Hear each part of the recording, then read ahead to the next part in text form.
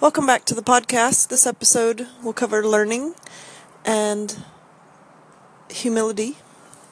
So let's jump right in. Just have these thoughts that come, and now I can just grab my phone, hit record, and share it with you guys that are interested. As I learn about podcasting, it's really interesting how much it is mirroring the way that I learned about hair color. So, not knowing really much of anything other than some basic art class color theory from high school and college, when I began coloring hair in hair school, not much of it made sense. I mean, I understand a rainbow and a color wheel, but I didn't understand how that was connected to these fibers on people's heads that were blonde and brown and red. They don't look like the color wheel. I mean, they do these days with the fashion colors or vivid punk colors. But over time, just doing it, just jumping in and coloring, luckily, a mannequin head, first of all,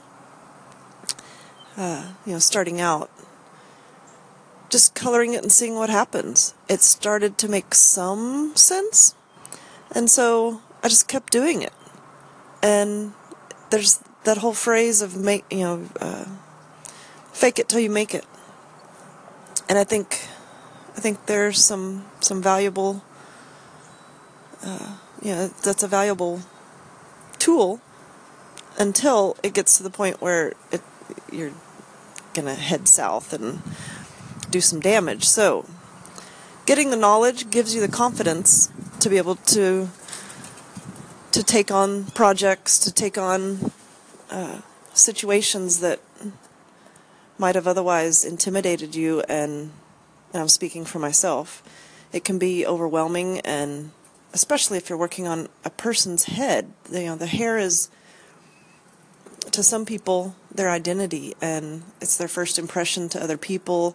It makes them feel a certain way, and I think that's the main reason a lot of us are in hairdressing, and it makes the person feel so much better when it's done well, and it makes them feel comfortable and confident and happy, and it's tied with the emotions for sure. So that can be really scary if you're putting chemicals on someone's head. So learning some of the basics, just going back to the drawing board, go back to the color wheel, and expanding from there is kind of my idea. And I think it's real easy to say, well, I would rather do the fun, advanced, more complex techniques and have fun with color. And there's no way to do that unless you've really wrapped your head around the basics. So all the advanced is the basics on steroids. Being able to multi-layer and to do several basic techniques, but in the proper order, and execute it in a way that makes it happen. It's like music when it does. And there's more than one way to do it, and that's why I think it's great that there are so many different education forums out. There's this, as I'm doing here with voice. There are videos to watch. There's the written word. There are head sheets with pictures, diagrams. And I think all of those... Almost got attacked by a bird. That was real. That's not computer-generated sounds. I'm sitting in my backyard. But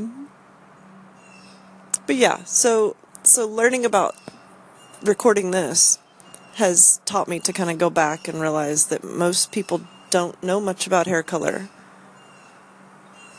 even if they're doing it, because I did for quite a while. So I'd really like to help spread the word and